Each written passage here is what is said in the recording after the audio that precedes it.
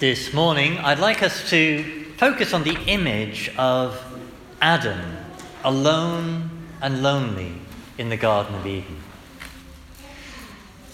As many of you will be aware, this image of Adam alone in the garden, it was the starting point of the great catechesis on the theology of the body by John Paul II. But before I say anything else, for the skeptical mind, let me point out we don't need to read Genesis as a work of science. That I'd see myself as a scientist myself. I studied mathematical physics before I went to seminary. I believe in evolution. I could add that the Big Bang Theory was developed by a Catholic priest, Father Georges Lemaitre. And evolution can trace out for us the mechanism by which God made the universe, not in 7 24-hour days, but in a progression of stages. And Genesis likewise describes a progression of stages of the heavens, the earth, the waters, the plants, the animals. And both science and Genesis together describe that at the culmination of this progression comes man. And what makes us different from all the rest of the creation is our mind. And much as science tries to explain the human mind and consciousness, there's something in the mind that is beyond science, because it's caused by the spiritual soul. And it's the book of Genesis that explains this to us. That we are made, it says, in the image and likeness of God. God, who is pure spirit, makes something spiritual in us, the spiritual soul, which the book of Genesis symbolically describes as God breathing his spirit into Adam. So, Adam alone in the garden, gloriously in the image and likeness of God with a spiritual soul, but because of that, completely different from all the rest of creation, and alone and lonely. And I think this image of Adam lonely there in the garden is very important in our modern world in particular, because we live in an age of great loneliness. That in our modern world, the individual reigns supreme. Me, I, got to look after number one. And we've created a culture, tragically, of isolated, privatized, lonely individuals.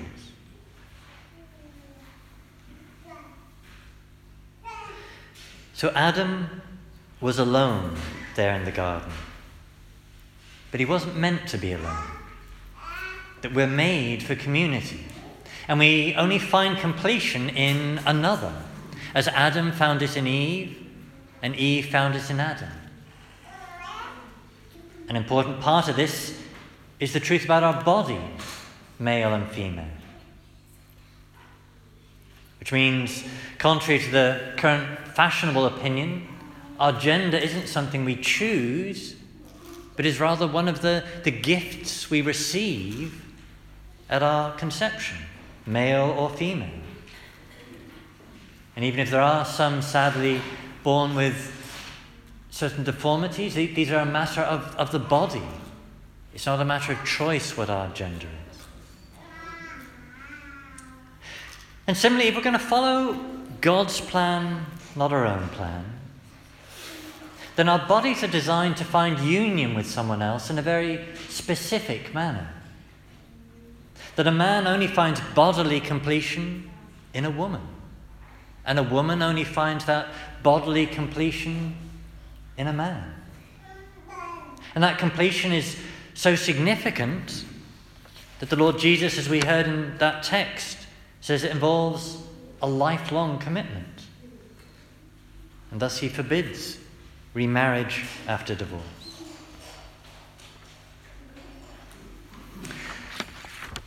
But even outside of marriage, this image of Adam alone in the garden is vital in our modern age. As I say, we're made for community. We're not made for loneliness.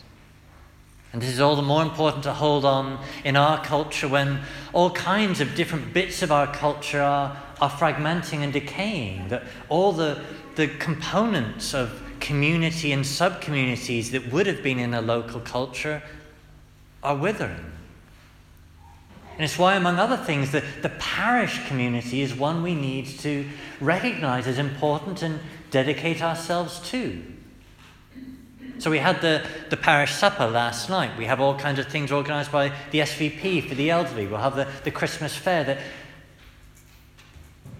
The community, parish community, it's hard work to support, as family can be hard work. But it's part of what we're made for.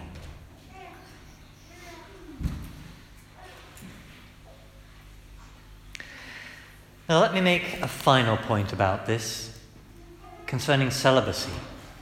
Because I stand before you not as a married man, but as a single man, as a celibate.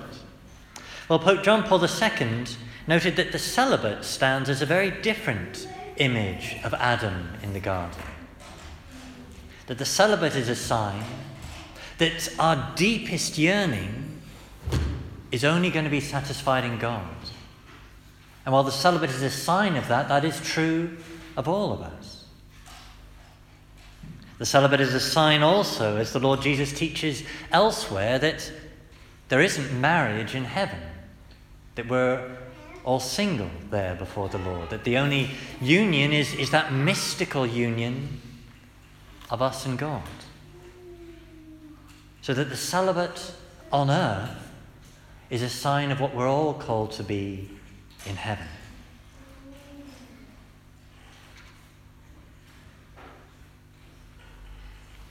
Another aspect of this is that the loneliness of the priest is a sign of the loneliness in each of us.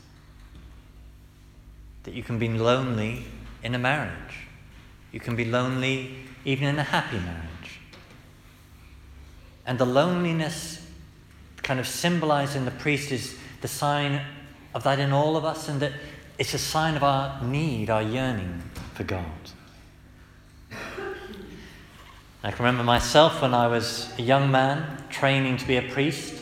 I would sometimes worry about whether I'd be lonely as a priest. And I'm happy to say it's not been so. That being a priest has given me a unique opportunity to be close to the Lord, close to the ultimate source of the one who satisfies that longing in us.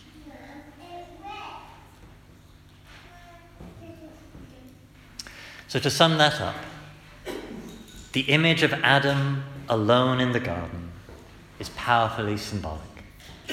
It indicates how we are different from the rest of creation. It indicates how we are made for another. It indicates how we're made for community and how we find our fullest unity in God Himself.